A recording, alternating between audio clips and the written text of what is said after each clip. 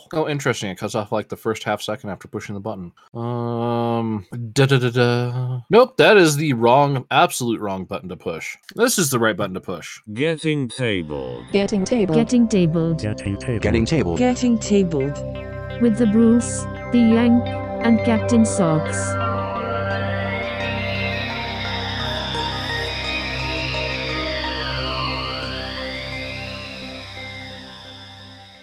Hello, future people, and you're again listening to episode 52 of Getting Tabled with your host, the Bruce. That would be me. And there is no Captain Socks. Here is the very confused George that's pressing the wrong button a year and a half after doing all of this. No, I pushed the wrong button on to go which app to go to, not the bumper app button. Yes, no Captain Socks. He has family obligations. That happens. I don't know what those would be like, since I've never missed an episode because of family obligations. Yes, you have. It's just not very obvious to the audience because only our Patreons got to hear that recording. If you're wondering, you should become a supporter, and you can hear the episode 51 where Bruce had a conversation with Tyler Durden. If you don't know what that means, I'm so sorry. And for those of you that are going, but we've listened to episode 51, I was like, yes, the second version. And we referenced this during the recording of that. Yes, there's two episodes 51. The first one is... In one of them, I sound like an idiot. And in the other one, even more so. I was going to say, there's no difference between the episodes there, Bruce. So yeah, no Captain Socks. I guess Major Socks. I don't know. I don't feel like changing the bumper. I think Captain Socks is too good a nickname to change. So well, we're gonna make so much fun of him while he's not here because that's what we do. We're gonna have a major time doing it too. Good time. I can't do a pun based off that. Dang it! It's too hard to. I guess the field grade, of the joke is not that amazing. If you get that one, I'm gonna applaud you.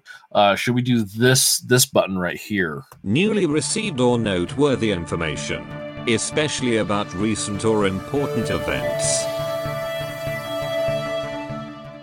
So, news time. Gonna start off like most weeks with Games Workshop stuff. It's kind of a little bit quiet on the Games Workshop front this week.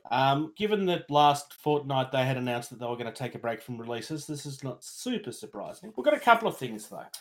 They are bringing out Lumineth rules for Warcry. I'm kind of surprised that it's taken them this long to do it. Yeah, I figured with as new as that army was, that when they made that army, they would have been like, "Hey, we're going to do this thing, so let's just do these rules right now." And then when we release them, we can do it right now. Especially when we're on like the third wave of releases for them now. Yeah. Fourth? I don't know. They've teased that many things that I've forgotten what's released and what's not. Maybe it's a good thing they're taking a break from releases if we can't remember which release that was released in. Yeah. So along with this, there's apparently some free fighter cards and a new campaign. I doubt anybody's going to be upset about a new campaign. Did you say free cards? Free fighter cards. So Games Workshop has done something and it's free. I suspect that we're talking rules-wise and not money-wise. I don't think they're giving away anything for free. Although they do that, but not in this way. No, but even like a card, I figured, it's Games Workshop. Just like, you have to subscribe $5 to our app to access the PDF version or to download and then print it. To be fair, they give out cards in White Dwarf to con people into buying at halftime. Okay, you're buying White Dwarf. I know. So yeah, we're getting fighter cards. They are showing off a couple of them here in the article, but only a couple. Some really gorgeous art. And if you click on the link here, we have a 4-page document that is all of the cards. I stand corrected. Helps if I read things first. So no, they have given that away for free, which includes the campaign and everything.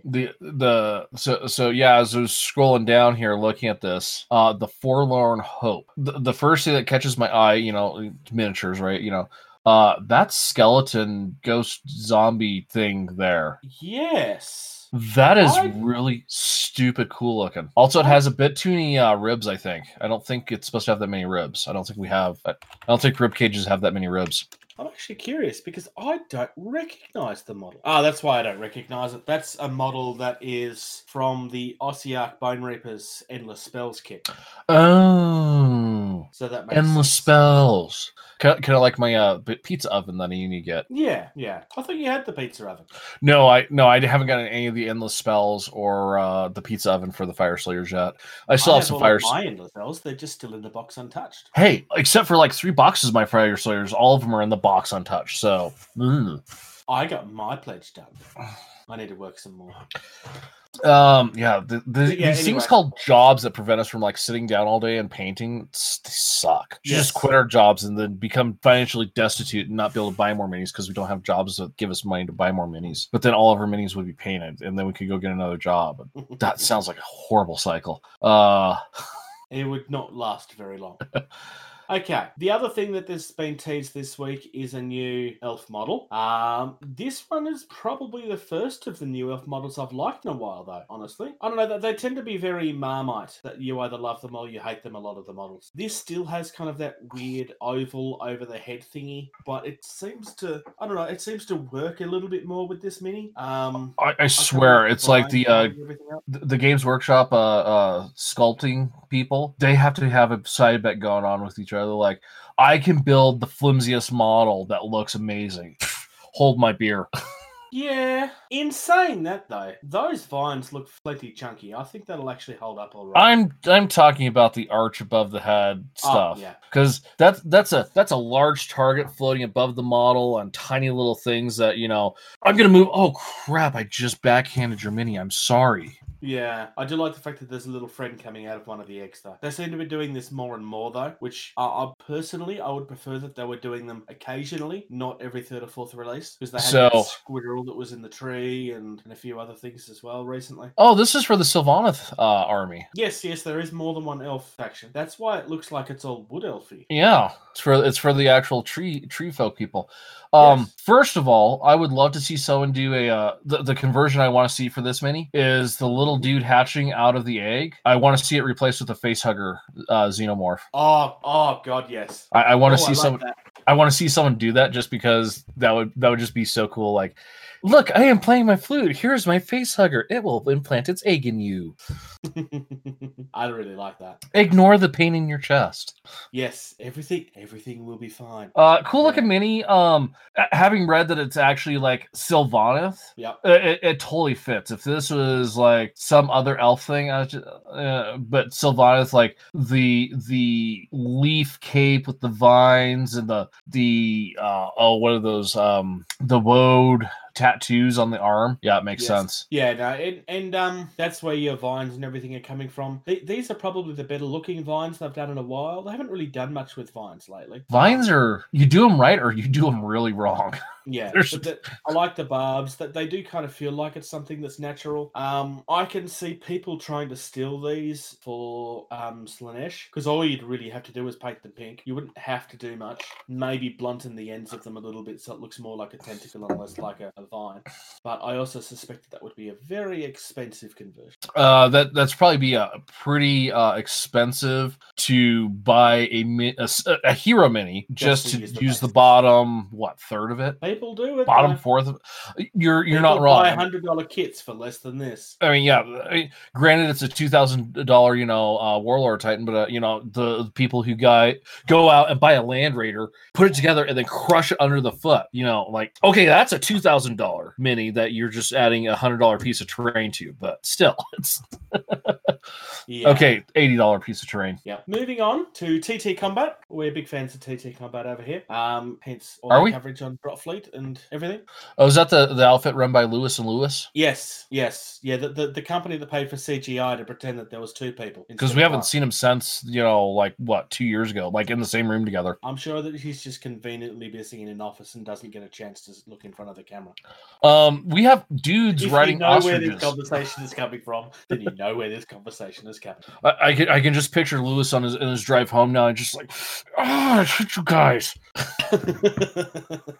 Oh dear. Okay, Carnivale is getting some gorgeous new releases. I don't think I've ever even thought about racing ostriches, and now I just want to own several of them because these things are awesome. Like there is nothing about this that is not cool. They are Do you racing know, ostriches, and they have hammers, and there's just this is cool. Bruce? I'm going to say something controversial here. All this Yes. is Assassin's Creed giving you the birds. Look at it. They look like a couple of them look like they're the Assassin's Creed assassin on an ostrich. Yeah, you do realize that Assassin's Creed's uniform is not unique to Assassin's Creed, right? Yes, but it's the popular pop culture reference right now. Yes, I know. Well, yeah. So, no, these look really Further cool. down, there's people that don't look like they're assassins. The people up the top are from essentially the Thieves Guild. That's why they look the way they do. And it's not an accidental. This is a look that has existed. I actually want to say maybe before Assassin's Creed. I'd have to check to see when Carnivale was first released because you've got to remember this is a game that was purchased by TT Combat. Sure. Oh yeah, and if you scroll down, the dude with the two rapiers and the red cloak and waist belt and oh yeah, now that is a remake of a model that we've had once before. And what are those called? Is that a death mask? Yes, it's a plague mask, sort of. Plague, yeah, that's what. I was thinking, the death mask was, an Italian thing, and Carnivale is Venice, Italian themed. Yes. Some more terrain. I have no idea where you're at on your discussion of the. I'm just scrolling through quickly and looking at all the. Yeah, no, it's all good. All the prettiness. Their terrain for this game just continues to be incredible. Their terrain, just in general, continues to be incredible. Well, yes. The Streets of Venice are the kits that we've shown off a couple of times, where it's all modular and stuff, and you can create like a battle over rivers and stuff because it's Venice. I like the fact that we've got some broken bridges now. Well, and some of these are sunken buildings, like they're going to lay at an angle on the table, like they're submerged, which is all kinds of cool. So Carnivale was first created in 2017, so no, it doesn't come before Assassin's Creed. Yeah, it's I'd say my favorite mini here is the butcher with the giant steak hanging off his belt. Which of the butchers was that one? No, I'm going back up. It's the left-hand one. I can understand why you'd like that. My favorite is the racing ostrich where he has a giant mallet. Let me look at that one real quick. If you do it just right, you could totally make that look like Harley Quinn. Yeah, true. You'd have to do a head swap though. It'd have to be Harley Quinn from the comics, not the movies. Which that's fine because Harley Quinn from the comics is from the cartoon. Harley Quinn from the cartoon is superior to Harley Quinn in the movies. I said it. Fight me. I don't care. Original is hard to top sometimes. But yeah, you could totally do that up to make like you don't even really need to do that much of a head swap really. No, you just need to change a couple of things out. You could probably get away with some of. I mean, you could just paint it to be Harley Quinn. It doesn't really matter how accurate it is. It could just be representative. Moving on to more TT Combat stuff though, and we're moving back into the halflings. Dude, some of these are just. Oh God. Now, last episode we were talking about one of their competitors, Mantic, having released some halflings, and they were more serious. Now we're really going to get an idea of what I was trying to say, because everything about these guys is all full of character. And I would argue that most people would have George's reaction when they first look at them. I mean, the gladiator halfling and the cleric, and when I say cleric, I mean like your D&D, I will smite thee with my mighty hammer, blessed by my god, cleric. Yeah. Like those two specifically for. But no, you go down and then you have freaking samurai halfling, ninja halfling, and then Buddhist halfling. Yeah. I'm not sure if I can pick a favorite from these, honestly. It might be the monk. I kind of like the fact that this what do you call the characters where all they do is sing and stuff? Bards. I like the fact that bard. You could almost have that bard as someone that was cross-dressing or something. Like all you need to do is change how the paint's done. Or the opera one. Is that what you're talking about? Yeah, that's the one I'm talking about. Because that is totally an opera singing bard halfling. Yeah. I think my favorite is the Buddhist monk though. I think a member of the Wu-Tang Clan. To me, it's No, a you're not. toss up. It's a toss up between the cleric and probably the samurai. One, I would just love to hear someone role play a samurai halfling. Yeah. And the cleric halfling. I mean, like in reality, that book's a little too small. They should have made that book bigger because they're not going to make, back then when books were, written by hand and expensive, they're not going to make a halfling sized book. It's going to be a normal human sized book, and this halfling is going to be like, check out my tome. It's bigger than yours. Yeah, but you got to remember that this comes from a world where there's an entire civilization of halflings that are doing things themselves. I do get what you're saying, though. Yeah. The hammer is comically huge enough though for the. I have to admit, I really like what I'm assuming is Lewis's joke down here at the bottom. Ninja throws smoke bomb. Pie goes missing. I mean, if a halfling was a ninja, that's what a ninja halfling would do. Oh yeah, 100%. It would pilfer your pies. I also want to point out that each of these packs is only 15 pounds. Well, they're halflings. I mean, it's that's scarily good value. That's 10 minis for 30 pounds. That's really good value. Yeah, I really like it. These are really good looking halflings. I think with all the variety of halflings available through TT Combat, someone out there just needs to do like D&D campaign. Oh, you're yeah. a halfling. You're a halfling. Here are your choices. Yeah. Go. Yeah.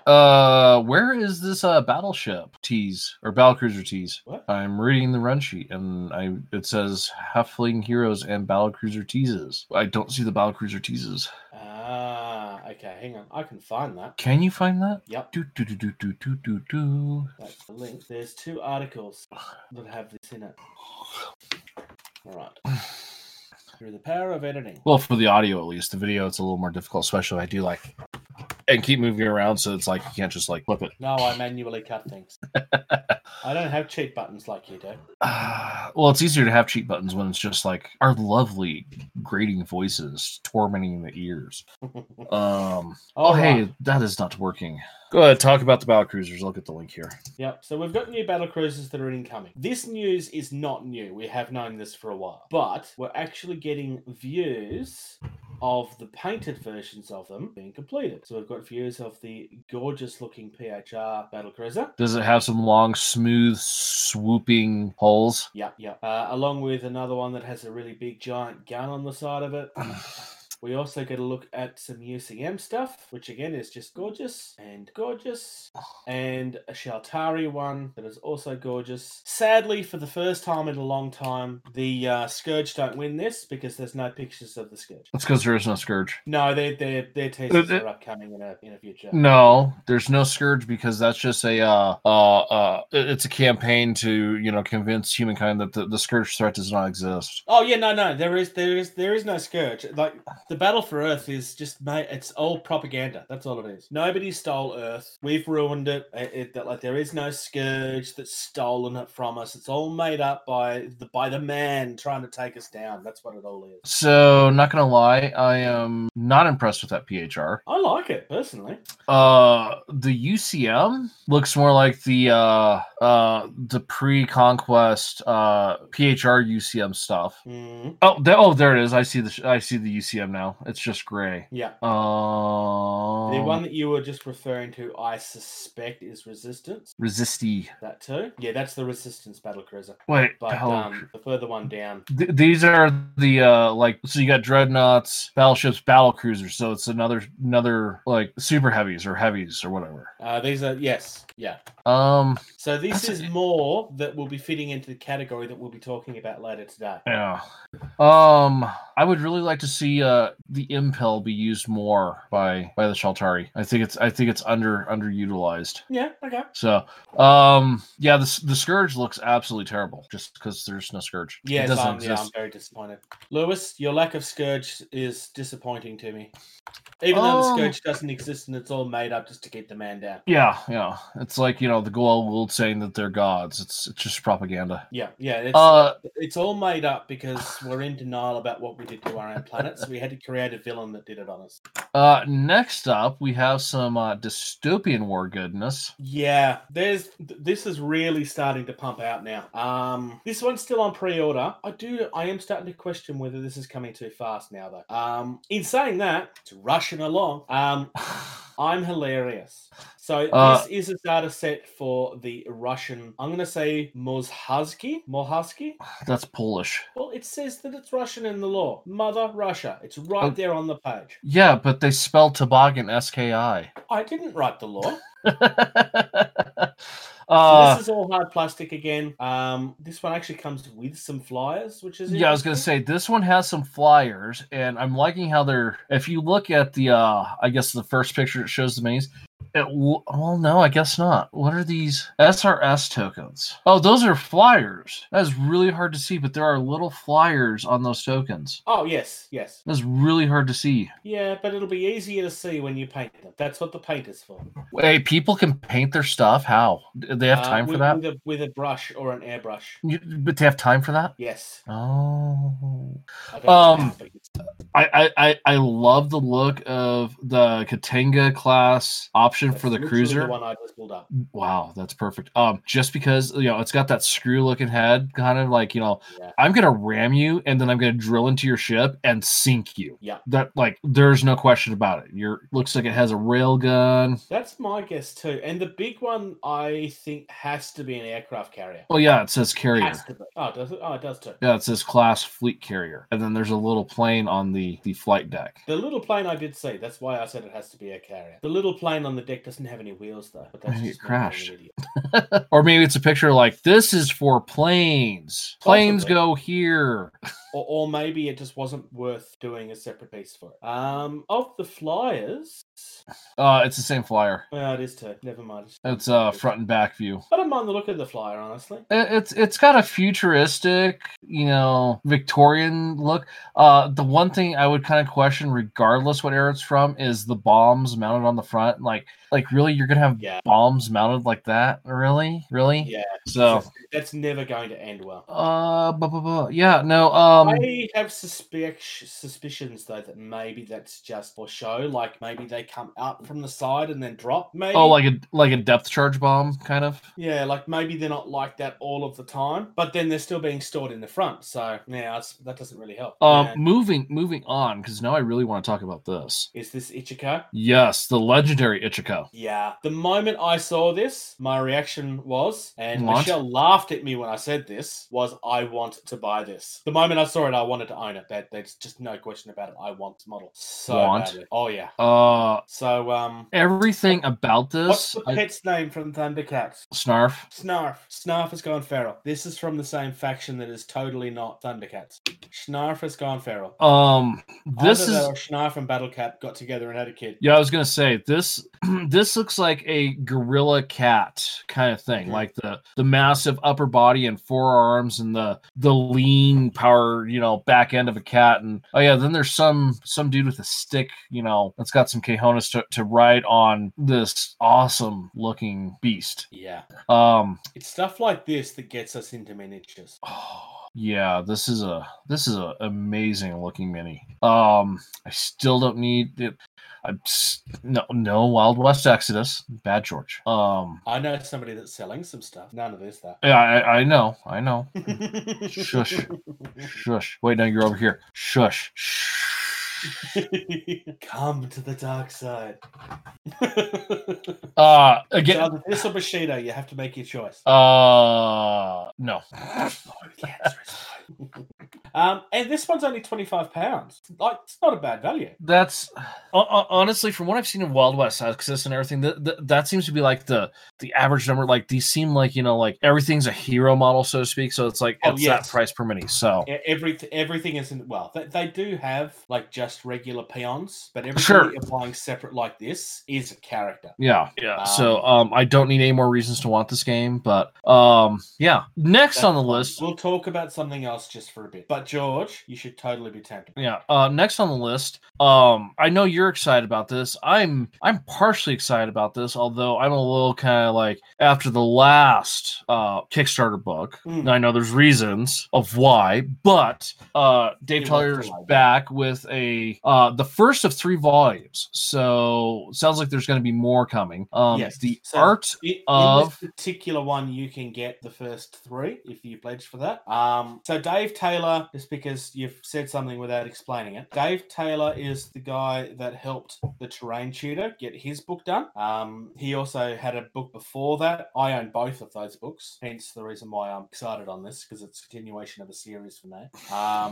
So stating the obvious, the Terrain Tutor book ended up being about a year late, roughly. Not quite a year. It was close to a year and a half. For a number of reasons. Obviously, COVID affected it.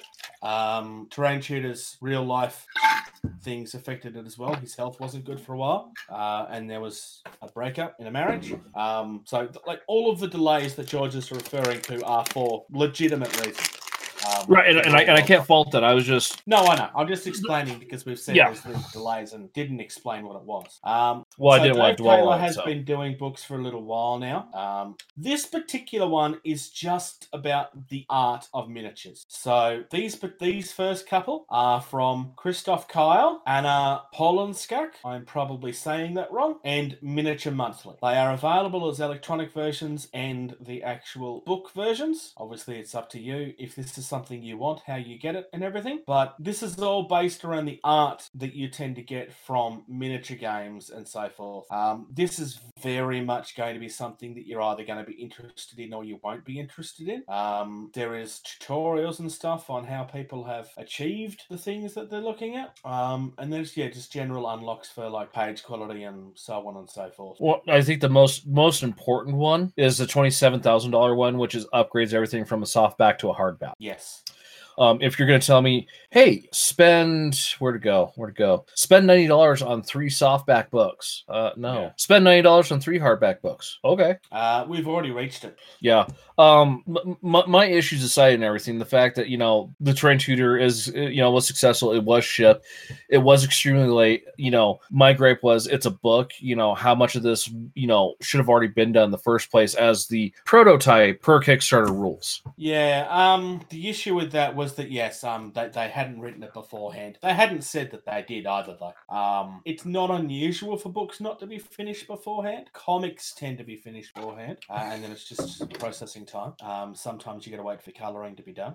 But yeah, look, it is what it is. I'm definitely excited for this one personally. I meant to log out of my Kickstarter account before we talked about this, but I forgot to because I didn't want to point out that I am pledging. But yes, I am pledging, and people watching the video will notice that, but that's all right. So yeah, the only downside of this particular book series is this is really something that people are either going to be interested in or they're not. This is not a learn how to make terrain book. This is not a learn how to paint armies. I mean, there is sections of the book that will be for that, but the art of miniatures is not as widespreadly it's not as widespreadly sought after as tutorial type stuff is. But it seems to be going well, so that's good. Do you like orc warbands? Not particularly. They are usually hordes, and I have a hard time killing them. Well, this one only has 5 members, and it is the hey, most look at that. banned of all warbands. That is actually pretty cool. Yeah. I was scrolling through this page and everything, and up at the top, there's the large image. That's totally not a different sculpt of Grasgull or what the orc from the Ragnar Blackmane box. Okay, yeah, Gazgul, yeah. Yeah, Grasgull, yeah. It's totally not an alternate sculpt up there of that. I don't think he'd be big enough, though, would he? Well, considering that if you figured those other minis, if they're 20 Oh, that one. Oh, okay, sorry. I didn't realize. Yeah. So this particular one that we're looking at is literally a band of orcs. Literally. Yeah, it feels. They've tried to go with a theme that all seem to coming from different bands. I mean, there's definitely Slash in the background there. This is definitely Gene Simmons here in the front. I want to say is it Axl Rotten that's the lead singer of the Sex Pistols? Guns N' Roses.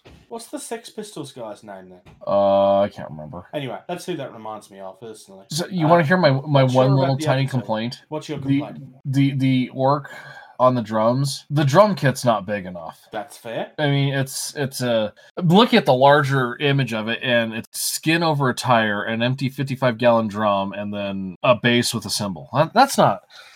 An orc warband's going to have more of a drum kit than that. Yeah, this is pretty cool though. I'm not gonna lie. It's just fun. The guy's name is Lash. Yeah. And it's a chainsword axe. I have a feeling that all of these names are actually going to be loosely who they're based on. Yamaha. Well, that's a take on Yamaha. Oh, yes, of course it is. I don't know. I think the Gene Simmons one might be my favorite, though, personally. Oh, and there's different versions of the hands. That's kind of cool. Yeah, like the singer, he's either throwing up devil horns or has a gun, or yeah.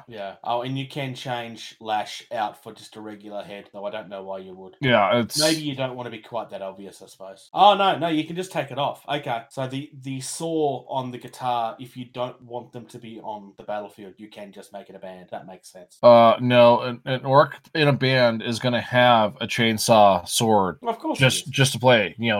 Screw the battlefield. This is probably one of the most fun looking mini sets I've seen. Also the price $49. Yeah, no, this is too cheap. We'll just call it $40. It's $40. You get 5. You get 5 minis. Yeah, that is a screaming deal for something like this. For those watching the video, yes, this is on sale, but the full price is still only $45. It's still insanely cheap. Ooh, $45. You know how you get an extra $5? Don't go buy a coffee. Yeah, Artel Miniatures have some really insanely good sculpts. They have quite a few alternate models for large sci-fi games that might be made by a workshop that make games. Some of which have been advertised fairly heavily, some that haven't. I would not say that Artel are an indie company, but they're certainly not a games workshop. Let's that way. And I'm just quickly browsing through this for the video feed just to give people an idea of just how much stuff these guys have. It's insane. But yeah. 54 mil scales. Wow. Oh, it's insane, yeah. Paint line. Ooh, Iron Rider? What? So while George continues to get lost, I'm going to move on. Sorry, I just found my war chief for Speed Freaks Army. Yes, moving on. Destruction. Atlantis Miniatures are a company they're a company I backed on Kickstarter a while ago for resin minis. They were the really gorgeous looking resin miniatures where I had the war bear and stuff. This is a long time ago now. They have joined the we're going to sell subscriptions for 3D printing parts bandwagon. This first month, and it's another one that's $10 a month, comes with a Frost Giant, a Frost Ogre Troll thingy. That might be my favorite of the bunch, I think. Everything in here is snow and ice themed, and it's all gorgeous. I really love these walrus men guys. That war bear, I have a version of that. It's not this, it's just a version of it. It's based on the mini that I have loose. Yeah, I was gonna say that war bear with the dual axes. Yeah, that guy looks like he's ready for some serious business. I think the Snow Giant dude is probably my favorite one, just because he's so like Norse-esque. Yeah. You scale it down from his height to a standard 28 mil height, and you would have like a perfect Viking. Right there. Yeah, that's actually not a bad point. You got a couple of freebies that you can get access to if you sign up for the newsletter. They are, when these things are eventually released to the public, in total, everything will cost you $45. So that's what they intend to price them at the end of the day, not in the subscription. The subscription is $10 a month. So you're going to have the same thing with this that you're going to have with all of these subscription services, where you're going to get really good value, but there's no real guarantee what you're going to be getting every month, because obviously you don't know what's coming next month. Normally they will usually give teasers for what's coming the following month before the month is over, so that you can then make your decisions. Obviously, if you don't have access to a 3D printer or someone that owns one, then this is probably not for you. But if you do have access to one, then this might be worth your look, because these are gorgeous and they do fit well with the Atlantis Miniatures previous stuff. I was going to say some of these that's standing up, not the walking one, the one that's standing up. I have a version of that in resin. It's not the same. The pose is different. But yeah. I was going to say some of these could fit into a destruction. With the big ice mammoth things for Sigmar. Yes. And totally see these fitting into that pretty easily. George. Bruce. Oh, that's not you. I'm me. This is me. Click that link on the Facebooky. Yeah. So for those watching at home, this is the miniature that I own. Well, one of them. I own several of them. This is the one that I have, it's a bear that looks like it has a six-pack. I mean, seriously, this thing is nuts. That looks like the love child of a bear and a gorilla. Yeah, I could see that. Oh, they've got an armored bear. I haven't seen that. They also have arguably the most gorgeous werewolves I've ever seen. This is another one of those companies that if you're into high quality resin stuff, this is worth looking into. This isn't so much news though, as that it's just given that we were talking about something else that they're doing. But if you're looking at these guys, the first thing you're going to notice is that these guys are not. You will be paying for it in the ass. Alrighty, so are we ready for this next bit here? Indie. Definition. Independent. Type. Slang word. Jargon. All right. So, Lizardman Army? Sorry? This straight up looks like a Lizardman army. It's several different armies. Well, okay, so the link I click, it looks like Lizardman. Yes. Yeah. But the banner up the top will actually show you that they have several different ranges. There is definitely not Chaos. There is definitely not Empire of the Dead. What were they called? The Egyptian undead guys from fantasy. Tomb Kings. Tomb Kings, thank you. Definitely not Tomb Kings. And then there's some fantasy Norse type thing that have dragons with feathers. And yeah, there's really gorgeous looking Lizardmen. The Lizardmen are their most recent thing, I believe, by the look of this. Ooh, Infernal Dwarves. And yes, this is exactly what I wanted to look at. Now, we have discussed Lost Kingdom once before. I believe we actually spoke about their Lizardmen during the news at one point and said that we would come back and cover these guys in more depth, which is why we have them. So, this Chaos Dwarf army is... Oh, I want everything to do with this. These are all STL files, so this is all for 3D printing. But this is just all kinds of gorgeous.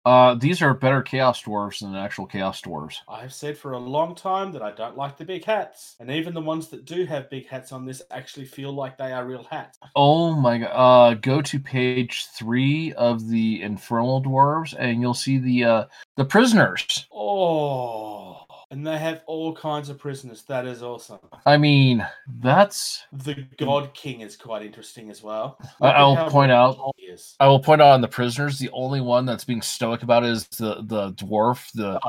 The two humans are just like, yo. And he's just like, is that all you got? Oh, you will not break my soul. There's also impaled prisoners further down. What? Yeah. Oh, this is just all kinds of nuts. Come on, there we go. Chaos Dwarves are one of those things that a lot of people like, but it's really hard to get into them because there's not a lot going around as far as rules is concerned. Kings of War is your friend if you want to play something with Chaos Dwarves. And for a while there too, the only minis you could get are a few $100 of Forge World, and it was just essentially one unit. Yeah, and they were to be fair, they weren't the groundbreaking minis that they used to be. No. The cannon and the ballista, holy cow, those look cool. And that, dude. The last page is just... Ooh, Elite Guard Commander on Bull. That is a cool looking mini. Yeah. Let me blow him up a little bit. Dang. See, these hats these Chaos Dwarves have, they're much more like, instead of Cossack hats, they're like actual like chaosy kind of hats. They actually feel like they belong, yeah. Yeah. The thing I didn't like about the Chaos Dwarves, despite really loving their lore, was they didn't really they just looked off. The helmets, the hats just looked stupid on the minis. Now, I know that there are people out there that are fans of. I'm just not one of them, and I never have been. I've never been secret about that. Despite the fact that I have always loved them. I've had this conversation in the middle of a White Dwarf with staff. I will say the whole concept of they're Chaos Dwarves because they're wearing Cossack hats. That's really lame. Like, oh hey, thunder. So I have moved on to the Undying. What is it called? Undying Dynasties. Tomb Kings, not Tomb Kings. Yeah, not Tomb Kings. These guys have undead camels. Well, that's a zombie you don't see a lot of. Amotep the Terrible on an Amit is like, so the Amit is one of the old Egyptian monsters. Just like a giant crocodile beast looking thing. With like dog legs so it could actually run fast. Yeah. The Canopic Hero, that mummy is just awesome. Look at the Canopic Sorcerer. Oh, and there's an undead, that is not unusual, but like the undead elephant is awesome. Khufu ship. Whoa. That sorcerer so much. Look at the Khufu ship and like the sarcophagus is opening with the mummy like levitating out. I love the fact that all of the sand looks like it's sand. The Bone Colossus is really nice. I can see with the sand, like this being like 3D printing stuff, like the sand is like a, like an advantage to the print where you don't need to worry about the resolution so much because you want that to kind of look a little crappy like it is sand. Yeah, true. Yeah, it's all just going to be texture. On the next page, the artifact Scorpion's catapult. Cursed. Yep. Oh. Hey, this is what Dwayne Johnson should have looked like in that movie. Or maybe not. That probably wouldn't have looked much, but still. That is kind of what he looked like in the movie, but with his face, not that face. This is really good looking stuff here. Yeah. For those watching the video, I am deliberately ignoring the Saurian stuff because we've covered it once before. The last thing I'm going to have a very brief look at is the Kingdom of Mercia, which is currently up as a late pledge for a Kickstarter that they've run recently. Oh, there it is. Okay, I see it now. And this stuff is, again, it's just all gorgeous. Pegasi. I'm pretty sure this dragon-looking thing is supposed to be their version of a griffin. I know that's not what a griffin looks like, but I'm just thinking rules-wise, that's what it's supposed to be. Unless it's just a feathered dragon. I mean, it could just be a feathered dragon. But again, just absolutely stunning. So yeah, there's a lot of really, really gorgeous things here. Of all of them, personally, I think it's, as much as I lose myself in the Infernal Dwarves, I actually think the Undying Dynasties do it for me. Just because there's so much in that I haven't seen done that well. I mean, the Infernal Dwarves is the best Chaos Dwarves I've ever seen. Yeah. So So the Undying Dynasties just takes that theme so much further. It feels so much better than what we've seen in the past. And the Tomb King stuff wasn't bad. Like, there's a reason everybody complains that it's gone. right. This was just so much better. Yeah. So and like I said, it looks good. I think it's awesome, but unless there's rules for it, it's still just a bunch of minis to print. There is rules in Kings of War for it. Oh, there is. Okay, well then I stand corrected. Yeah. Well then. Same with the Infernal Dwarves. So yeah, that's aiming for the end of this week. We did say that we were going to come back and have a closer look at them at a later stage. I hope that you're happy that we now finally have. Let's move on to Hobby Time. Cream, blue, frying, paint. So what have you been up to, George? Reading Kickstarter updates. This is for your Hell? Hell, the other one. Hell, Ankh, Massive Darkness 2, Little Tiny Trains, something else had an update. I can't remember what it's called. I don't even think we talked about this one. It's pretty cool though. I got it mainly because I think it'd be a great game to play with Sam. Darwin's Journey. Okay. So Darwin's Journey is like a resource building game, but it's based off of Charles Darwin's travels to the Galapagos Islands.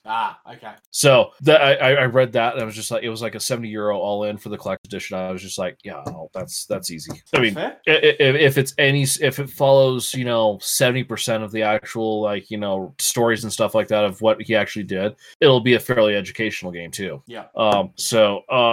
Pretty much just reading updates and stuff like that. I've had a horde week of stuff going on, stuff. I have games coming. I'm excited. I still have this stuff. I still have this stuff on the bench waiting for me to sit down and actually start painting it. So hopefully I can get to that here this week. If I don't become violently ill from my second COVID stab, and before I go on a little trip over the weekend. Nice. Well, I've actually done. Now, cast your mind back before the dark times. Do you remember what it used to be like to play games with actual people? Yeah, I did that like a month and a half ago with Blood Bowl. I haven't had the chance to, not only because of COVID, to be fair, it's also because of work. I haven't had a lot of time to do much, as you already know. But moving back onto things that tempt you, oh my god, this game's fun. Is it? Oh god, yes. I lost really, really badly, but that shouldn't surprise anybody because my dice suck. I was going to say, if dice rolls are involved, you lose. That's how games work for you. Pretty much. To be fair, it wasn't all that this time. There was some bad decisions I made tactically because, I'm trying to learn a game and I'm playing with a faction that I don't know very well because I've never used them. I could have done something really, really cool, but I made a decision that meant that I couldn't do it because I didn't know I had to do something first. Lot of fun though. The close combat mechanics in this really feel good. It feels very even. Tactically, it feels like it makes a lot of sense. The Ito clan, which is the one that I have, I would probably argue is not a very easy faction to start with. But I don't regret starting there because it's the one that I wanted. The Minimoto crew, which is the one that I was facing up against, definitely feels like it's a lot easier to play with to begin with. That is not something that surprised me because it's something the community always talks about, how easy they are to play with. And they feel very different, which is obviously important. So the other thing that I've been doing this week is I finally started building up my cursed city. And Did you? yes. Now, in my review, which apparently is just an unboxing, which is fine, I pointed out the differences between this model, how you build it in the box, as opposed to the errata that they've included in the box. I have some further thoughts on this mini in particular. In my opinion, the reason we have an errata for this is not just because the instructions were wrong. Honestly, I think the kit for this was wrong to begin with. I think they've completely messed up this miniature. You have the two body halves that go together, and then you have to insert a pin from the outside through that plugs into the front of the body so that backpack can go on without having to be glued. Yeah. Doesn't work. It's really stupid and moronic. And quite frankly, it's just easier to glue the back on anyway. There also appears to be a piece missing, unless mine was broken. I don't know how clear that's. I'm going to have to turn the thingy off. Your filter. I don't know how clear this is going to be, but It's mostly there. the cable there doesn't connect to the backpack. Now that's caused by either one of two things. Either one of these is broken in the box and the piece is somewhere, or it was never built properly to begin with. There's definitely nothing on the sprue. I haven't missed a part. I suspect that it's been broken inside the box, which is something that happens. But at the same time, I can't seem to find, it doesn't appear to be broken. There's an end point on this one that's flat, and there is a little bit of sprue gate left over on the other one. Honestly, I think they've just screwed this up massively, and I do mean massively. I mean, it still looks fine, but that is very obviously a mistake. I haven't finished building everything yet, but I'm getting there. But that's the only massive criticism I have, and I don't know, I might be taking it too far, but it's possible that I've screwed up somehow, but there's definitely not a missing piece. Other than the pin that goes to the backpack into the middle, which I gave up on because there's just no point. It's just easier to super glue it. Like, dead serious. It's easier just to super glue the thing on. So yeah, no, sometimes some of the stuff is just it's kind of a pin that goes like this, and then you're supposed to plug that through this bit to then plug into a plug on the other side. And all it does is add a plug onto the back that the backpack plugs into. That's all it does. It's just moronic. Yeah. It's very clearly been an oversight in the model that they've scraped together at the last minute trying to figure out how to fix it. Yeah. Games Workshop, no excuse for that crap. So you also put a note in here. You've stripped your first model. I have, and I have it here. This is soapy water. And this has been sitting in here for a week. And George is sitting here going, that won't work, Jason. You can't just put something in soapy water and it'll strip it. But I have something for you, George. Does that look stripped to you? Looks pretty stripped to me. Yeah. There was a process before I put it in the soapy water. I'm being a smart ass. Oh. I've literally just used paint thinner on this. Like the stuff that you get from the hardware store. It's worked really well. Here's my process, Bruce. Yes, I know, but I can't get that. You know what? I can't either. Really powerful crap that you can just paint on, and the paint kind of comes like glue and then just comes off. The downside is that you can't use it on plastic. You can't use it on resin. This base is completely stuffed. And it stinks to high. Like, this still stinks now. It's not something that you can just put your mini in and leave it bathing in, which is what I would prefer. This is the process that my housemate does to do his. I said that I was going to follow up with him and ask him how he does his stuff so that I could kind of figure out if this is the way I want to do it or not. Realistically, I don't think this is the way I want to do it. I mean, it's not hard, but the stuff stinks to high heaven, and it gave me a headache days. But let me do this again. But all of the details there. Yep. Like most things, I mean, you can just get an idea of the paint that's left over, but once this is dried and repainted, you're never going to see it. So, Bruce, one thing you might be able to get hands on that I have used that does work. I don't know about resin. I do know it does work for hard plastic. .3 brake fluid. Not the first person to mention that. I've used it, so I mentioned from experience. What's Stripping the smell of minis, that like? huh? What's the smell of that like? Brake fluid. Yeah, Smells like brake fluid. It does have an odor to it, but it's not like a harsh chemical like an acetone or paint stripper smell. Yeah. It's like second. I'm going to grab what I was actually using, just in case people are curious. Okay. George, I've officially been told I'm wrong about Chaos Dwarf hats. Yeah. This is what I'm using. It's literally just an all-purpose thinner from the hardware store. Like Okay. it's just designed to strip paint, which is also the reason why it stinks to high heaven. Because yes, it's Yeah. very good. To the point Yeah, where I've been using it with very thick rubber gloves. You don't want this on your skin because it won't end well. Yeah. The brake fluid, it just has a bit of an acrid, oily smell. So I mean, it's nothing like super strong and permeating. You will smell it, but it's one of those things where you can toss the mini in, you come back a week later, and then you start scrubbing and cleaning it. So I was told, and I'm literally going to quote. This is my housemate's follow up from our earlier conversation. Chaos Dwarf silly hats are compulsory and mandatory. It's okay, Steve. You're allowed to be wrong, except you can't be wrong with an opinion. So, jeez.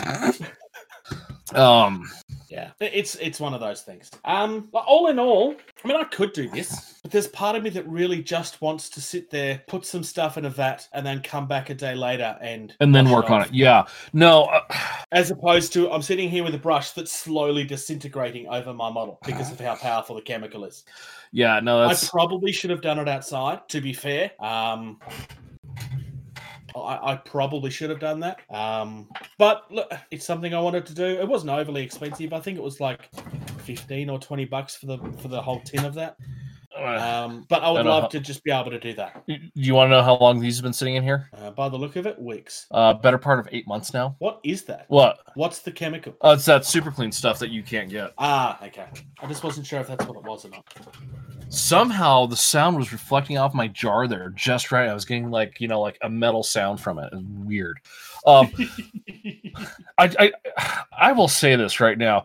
In the hobby world, if you want to make some money, you come up with a way that will flawlessly strip paint off of metal, plastic, and resin minis without damaging them. Yeah. If you can come up with that, you can charge $50 a gallon for it. People will buy it because it's a thing. You go to eBay and like, oh, hey, someone put this together and like half painted it like crap, but they're only wanting $20 for it. I could buy that and strip the paint off and paint it up how I want it. The downside, I mean, there are products that are out there. To me, I have a couple, but they're not available in all countries, which is your first problem. Because some of these are power chemicals that are outlawed in certain places. Which is funny because there's one that I've seen on a couple of pages that it's available in the UK and there's nothing like it here in the US, which is funny because if you look at like, a country to country comparison of like what chemicals are allowed and what aren't, the United States is just like, hey, as long as it doesn't eat through your skin in 5 seconds, it's allowed. It's apparently you can get it in, but nobody will stock it. Therefore, it becomes very expensive. Yeah. I think it's the US. It might be Canada. I'm not 100% sure. What? I've definitely seen it. However, shall we do some game talk? This? Talk nerdy to me. All right. So we are returning to our beloved Dropfleet Commander today. And we are finally talking about the battle cruisers. So I will start with the UCM and the Scourge, and you can cover the other two. Okay, that would be the PHR and the Shaltari. Yes. I don't know if I can do the Shaltari. I don't know anything about them. Well, you'll have to learn. So first things first. This one has pictures. Yay. I like pictures. Pictures are good. All right. So the UCM Atlantis is a battle cruiser. It's 195 points. It's got a 6-inch scan. 6-inch. I'm echoing. Yeah, I was going to say there was an echo there. Talk again. Talking. No, you're fine now. All right. So the UCM Atlantis is a battle cruiser for 195 points. It's got a 6-inch scan and SIG. It's got 8-inch thrust, 14 hull. Its armor is 3+. It's got a point defense of 7, grouping of 1, and it's heavy. It has special launch, which will become obvious in a minute, though you can see it there already. It's got 3 bombers and fighters. So the first 3 weapons are all linked. You've got a UF 4200 mass driver turret on both the left and the right. 4+, 2 attacks each, 1 damage each. Linked, as I said. The other one on the front is a 6400, which is 3+. It's got 4 attacks, 1 damage. That one is front and side. And there is a last one that's by itself, which is also the same profile. I find it odd that it's got one by itself as well. First, like, why are there some linked and not the other? Yeah, I think it shouldn't be the 4200s are linked and the 6400s are linked. It's not what it says. Hang on a second. I'm gonna go grab my actual book. While he does that,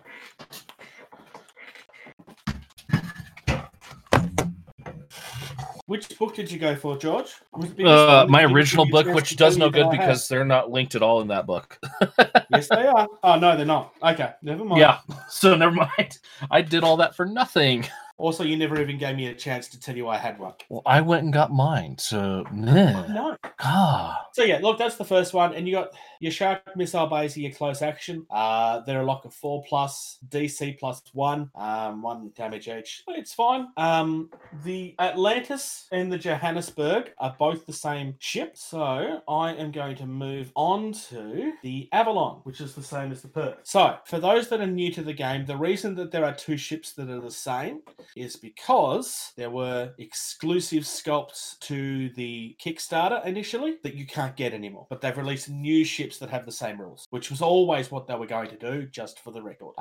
Okay, so the Avalon is also 195 points. 6-inch scan, 6-inch sig. So this is all the same here up the top, except you don't have any launch. You have rare instead because you're only allowed to have one of them. You have linked 4200 mass driver turrets. These are the same as the previous one. So it's a lock of 4+, 4 attacks, 1 damage each, left and right. Those two are linked. Then you have a Viper super heavy laser, which is burned through 8 flash of bloom. So that's a 3+, 4 attacks, 1 damage each. Front narrow, and the shark missile bays are the same. Personally, this is the one that I prefer. Neither of them are bad though, but personally, I prefer to take this for the burn through and get my launch from the other ships. Personally, it's just that I'd rather, if I'm going to pay big points for the ship, I'd rather be getting more. Punch a hole with it. I'd rather punch a hole with it personally. And I'm gonna have to agree with that too, with the lock of 4 up and the 2 attacks on the 4200 mass driver turrets on the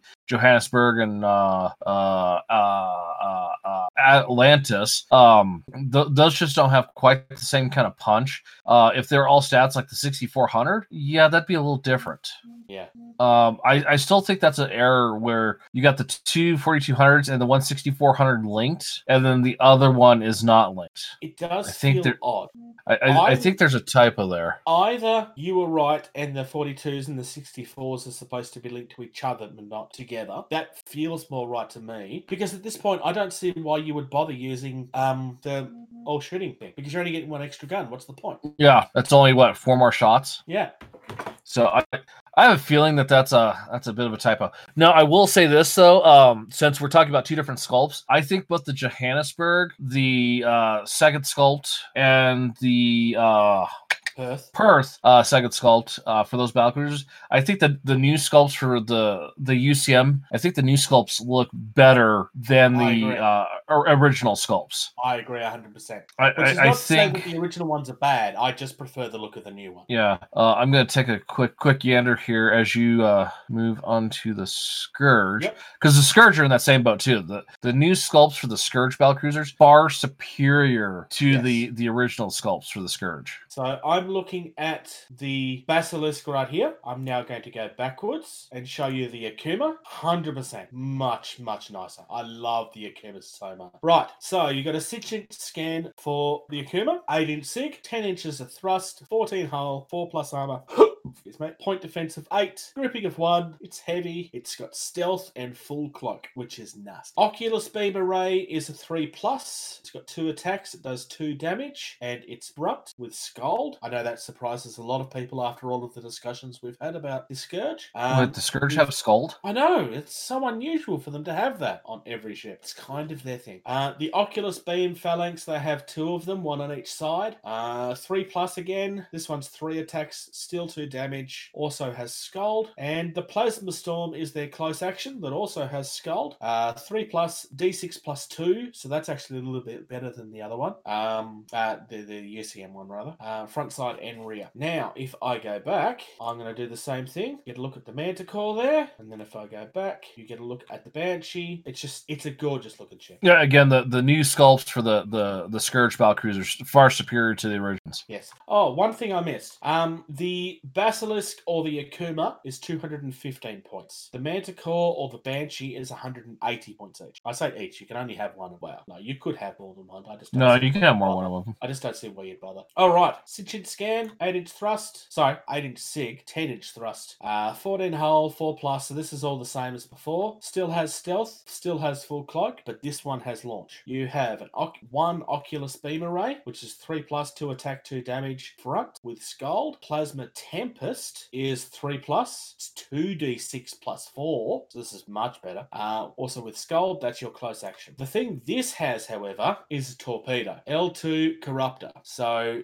personally, in the past, I've always chosen to take the Akuma because in the past, the torpedo rules were kind of they have gone through some major rehauls like we've discussed recently. The committee's still slightly out on them at this point because they're still kind of being tested and seeing how they work. And there hasn't really been a lot of competitive play other than the online tournament last year. But it's going to be interesting to see how that goes.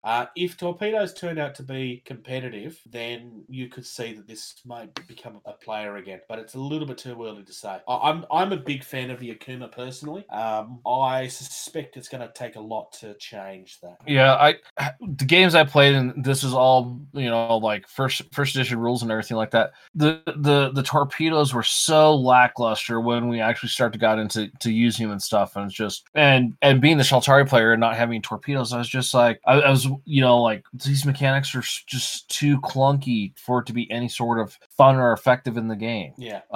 That being said, that Plasma Tempest is a vicious weapon. Oh, hell yes, that's nasty. If you can get into use it, which it's a full cloak ship, so yes, you can get into use it. There are some close action weapons in the game that are just worse than others, and the Scourge in general, just because they have Scald, they are worse than just in general because of that Scald ability. If you're playing Scourge and you can get in close, you're going to do a lot of damage. You have to get there is the hard thing. Scourge versus Shaltari is a very hard matchup because they are experts at keeping you away. But in saying that, if you can get up close, you're going to do a lot of damage. You want to be close, Scourge is how it works. You have to be close. The other one, yeah, you can reach out and touch them a little bit. I think edge to the first battle cruiser for Scourge with all that Oculus. Shall we move into the PHR then? Yes, we are moving into the PHR. First up on the list, Nidus and the Agamemnon. Bruce can show you the loveliness of old sculpt versus new sculpt. Lots have probably changed on the rules for these guys with Fusillade and linking and stuff like that. So let's go ahead and get into this. First of all, so it is a PHR. It has a scan of 8, SIG of 6, thrust of 10, hull of 15, armor of 3 up, point defense 7, grouping of 1, tonnage is heavy. Nothing special about it. It's not special. It's just like us. We aren't special. It does have 4 light caliber batteries, 2 on the left, 2 on the right. These have the special rules of caliber light linked of 1, and then fusillade of 3. So all 4 of these fire at the same time with a lock of 5 up, 6 attacks each, 1 damage, like I said, left and right. So that's 12 shots to a side on a 5 up lock. So if I'm remembering caliber light, so that means if it's a light tonnage ship, that means that the lock is a 4 instead of a 5. And what was fusillade again, Bruce? When a ship uses a weapons free order, fusillade weapons systems add X value to their attack value. So you would get 3 extra attacks. So that goes from 12 attacks a side to 18 attacks a side. Yep. Then you have the medium caliber broadside. These are actually kind of nasty. They are a lock of 4 up, 8 attacks, 1 damage each, 1 on the left, 1 on the right. Linked 2, so they both fire at the same time. Fusillade of 3. Those are going to do a little more for you because then that is that's 11 shots a side at a 4 up lock. That's pretty decent. And then Hornet drones, 3 up, D3 plus 3, front side rear close action. 185 points. So for those that are new to Drop Fleet Commander, the whole thing with PHR, if you're not clicking on this yet, is that it's broadside. You want to get in between ships and then fire both ways. Yes, this is very classic, turn of the century, 1700s, 1800s naval tactics. So not the easiest fleet to learn with, but potentially one of the most powerful if you can play them properly. You need to be able to have the foresight and the planning to get ahead on this. It's not an army for me, because I struggle with. I haven't tried it. I probably shouldn't say that, but I could see myself struggling with these guys personally. I just like to. Next up, we have the Scipio, and it goes over to the other line, the Fram. Yep. Some weird mythical hero name. Same stats: scan of 8, signature 6, thrust 10, hull of 15, armor 3 up. Point defense 7, groupie of 1, tonnage of heavy. This one is special. It has launch. It has 4 light caliber batteries, 2 on the left, 2 on the right. Same stats of 5 up, 6 attacks, 1 damage each. Fusillade of 3, linked 1, and caliber. So essentially, all the guns on this ship can fire without having to do weapons free. It's pretty decent.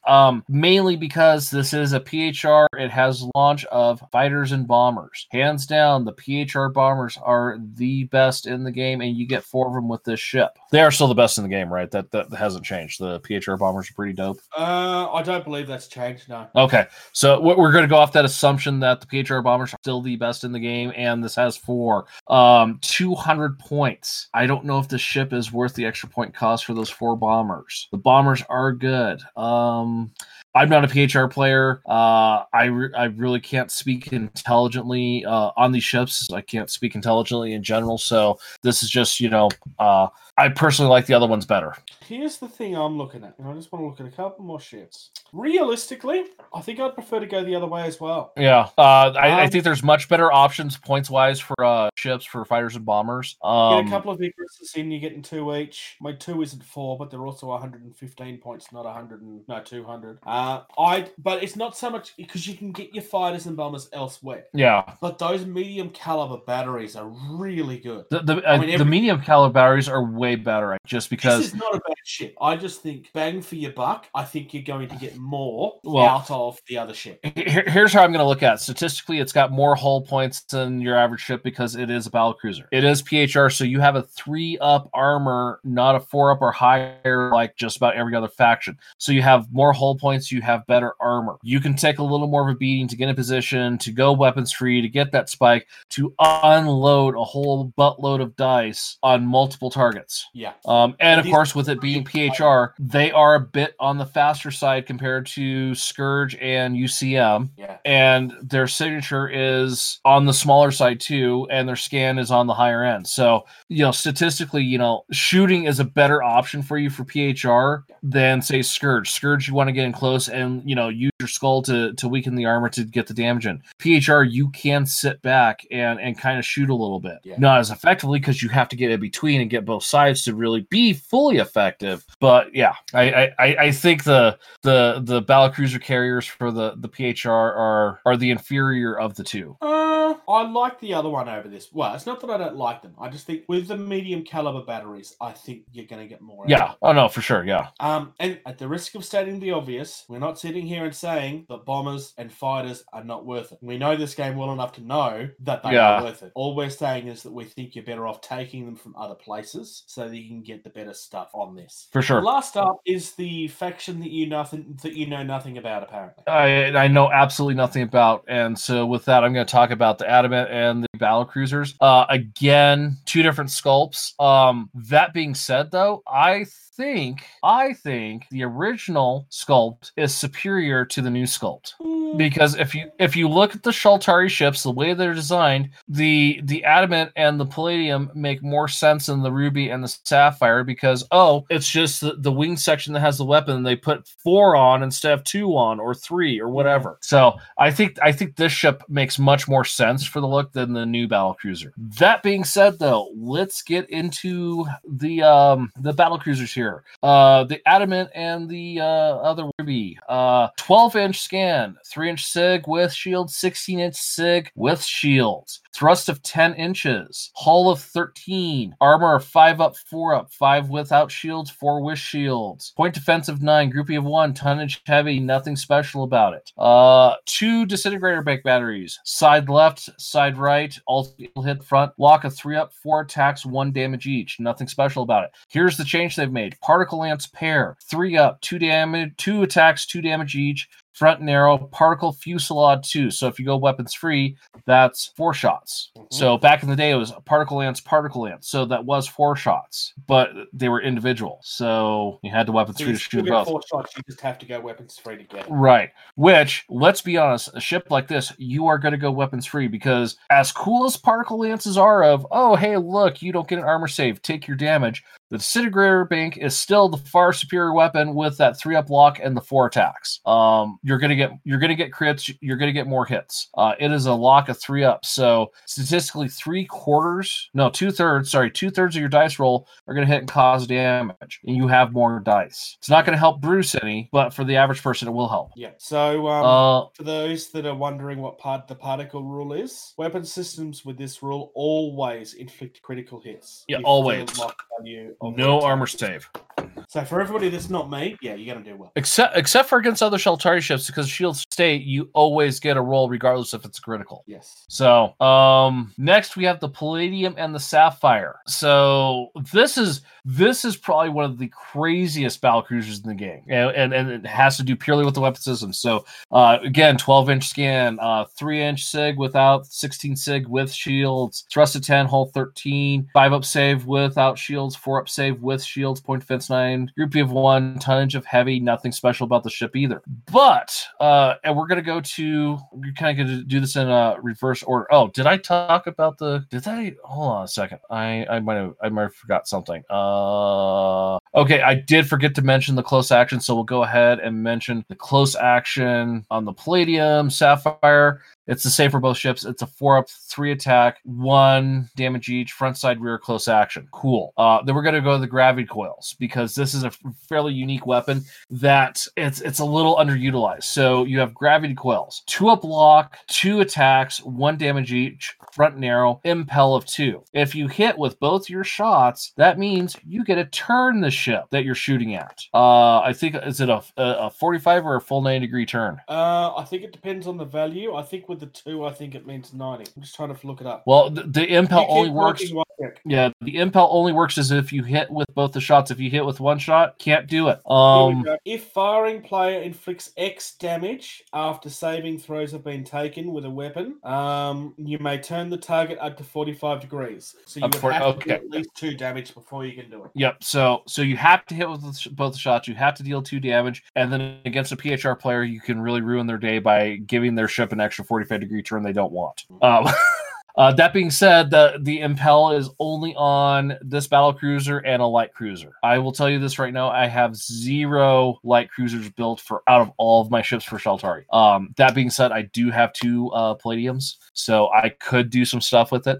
I mainly have the Palladiums just because of the next weapon system and a light cruiser and just a cruiser and a heavy cruiser available to the Sheltari. The Ion orbs. The first one is the Ion Storm, which is the Sheltari Bombardment. That's a 2-up block, 4 damage, 1 damage, front, side, rear, bombardment, alt 1. Alt means it's the same weapon, it has 2 different firing. The next one is the one I really like, the Ion Aura. It's a 3-up block, D6 plus 3, 1 damage, front, side, rear, close action, beam. Now, if I remember correctly, beam also means no countermeasures for point defense. If I remember correctly. Beam? Not there. Why is it not there? Weird. I'm just going to assume I'm correct. Beam means you don't get to use point defense. At this point, assume that you're correct unless I can find it. I will flip through my rules here too, because there's 2 Sheltari ships that have close action as their main weapon, and they both have beam. And I remember the microwave array for the frigate. It was just Close action beam weapons obey all normal rules for close action except one. Point defenses cannot be used. Yeah, so all your point defense means nothing to this weapon. So here's what's great about the Shaltari Palladium and what are the other ones called? You get into scan range. That's what you have to be in for close action. So if you have a spike, that counts towards no, it's just pure scan range. Yeah, never mind. So it's just pure scan range. So for Shaltari, 12 inches, that's a huge scan range. So you get in there and you fire the Iron Aura as close action because it doesn't count as a weapon system. You fire Harpoon Cascade because that's also a close action, and then you fire your gravity coils to turn them. And you've done all of that without having to go weapons free and building an extra spike on your ship, and you still have your signature of 3. Yeah, that's nasty. So you team that up with the other bombardment ion sphere ships the Shaltari have, and you can wreck someone's world really quick.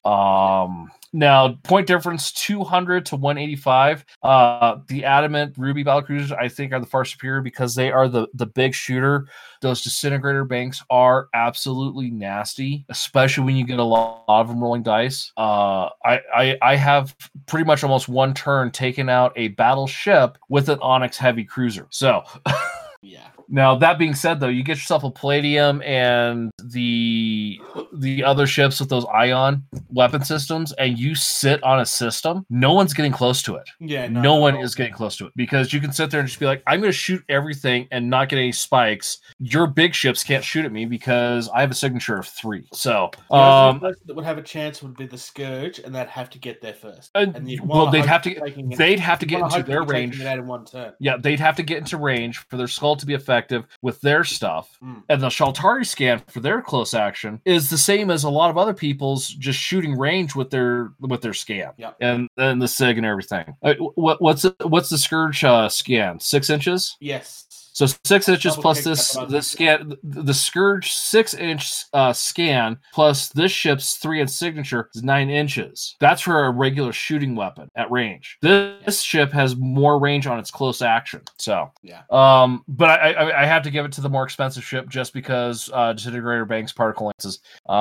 Yeah. Now the big thing that we spoke about earlier in this series was that I was deliberately leaving the battle cruisers till last. The reason that I did this is because in the past, point for point, the battle cruisers were worth more to you than the dreadnoughts and the battleships, etc., etc., etc. Except for a Shaltari player. The Diamond was the absolute ship that you had to take because it erased ships in a turn. Yeah. Would you say that was still the case now? I'm not entirely convinced that it is completely the case. I'd probably still take these. If for me, it's going to come down to what else is going to be in the ship. So what else is going to be in the fleet? I mean, these are definitely up there amongst the needs, but I'm not entirely convinced that you would take these and ignore everything else anymore. So, having not played the game for so long, I can only fully speak to my experience with the Shaltari. Yeah. And I will tell you this right now, the Diamond with the fuselage change to the Particle Lance Triad, I think it's just the tiniest bit of change in the A because you could sit back with that Triad and just snipe no problem, or you go weapons free and you erase ships. When you weapons free, it doesn't matter. It's the same ship as it was pre-rules, pre-changes. So the Diamond is still a take over all the battle cruisers for the Shaltari, and then you put in battle cruisers where you can. I personally still think the Onyx and the I can't get standby. I have to look up what it's called. That's the same thing. Why am I? George cannot brain. I cannot brain. I am potato. So the Amber and the Onyx. I think the Amber and the Onyx are still the workhorses for the Shaltari because you weapons free those things and you erase ships. You have multiple targets. They have a slight advantage of you. What's that? Distortion bubble. Hull 9. So no, the Onyx can distortion bubble. The Amber can't distortion bubble. So I mean, there's lots of nuances with the Shaltari. I think I think the battle cruisers are still, for a majority of the fleets, like the Scourge. I don't see how you can not take, what is it, the Akuma? Oh, the Akuma, you have to take the Akuma. There's no question about that. I think the Akuma. I think the Akuma is the most important ship in the Scourge arsenal still, just because it's a full cloak. It has those great weapons. You can get it with that full stealth into range to scald something and then unload weapons free with all those weapons. You can actually get there. That's the thing. Yeah, this is the ship you can get there. Yeah, I think the Akuma is the most important ship for the Scourge, or the Basilisk too. The Akuma just looks 1,000 times better. You can get it. You can. Well, yeah, like Sam. Good luck getting Sam does have a Basilisk, but yeah, you can't get those anymore. The UCM, it's more how you want to play the UCM is what's more important. Do you want to have one big massive dreadnought and then a bunch of little support ships, or do you want to have a bunch of mid-sized ships that you have to focus on a turn to take out, or what play style? I think the battle cruisers are less important now for a UCM player than they used to be. The Avalon, right? The huge beam ship, right? That was the ship before the battleships were launched. That was the big ship you took because it had the burn through 8 laser. The PHR were never an important battleship battle cruiser. Of all the games I played, all the PHR players I ever talked to were just like, I don't want a battle cruiser. I want a battleship, or I want all these heavy frigates, or not heavy frigates, heavy cruisers. Numbers. So just the numbers and some of those PHR cruisers, they were much more effective, or not effective. You felt less bad about only getting your right side shots to hit something and the left side not being used because it was only 112 point ship versus 200 points. For the more expensive a PHR ship, the more important it is to get all the shots on target. And when you have solid left and right sides, you got to get all those shots on target. And the PHR, it's super hard to do. A cheaper ship where you only get half the shots on, you're still getting good value of that ship. The battle cruisers, you had to get all those shots on, and that's hard to do. That's why the Dark Matter Canyon battleship is the better choice, because you point the ship and shoot.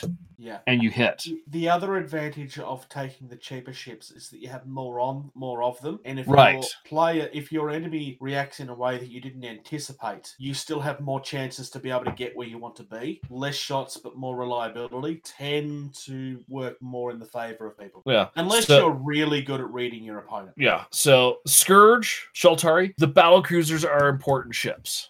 They are always a take in the list, I think, if you have room for them. Yeah.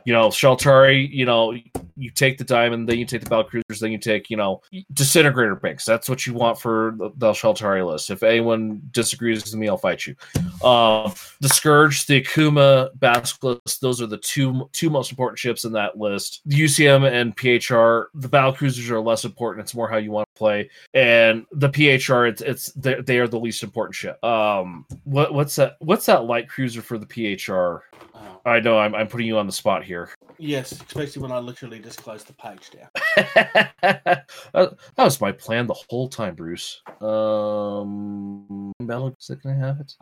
What does it do? I can't remember. I don't know, because I can't remember the name. So I'm just gonna have to flip through my book real quick. So I'm looking at the light ships, but the Orions. Knowing what you're looking at. I think the Orion and the Orion, the also Icarus has those medium caliber broadsides. Yeah, the Orion and the Icarus. I think those are the most important ships for the PHR. Not the battle cruisers. Not even heavy cruisers. Just a Vanguard cruiser and a cruiser. Yeah, I could see that because you've got the medium caliber batteries. Because you got all the medium calibers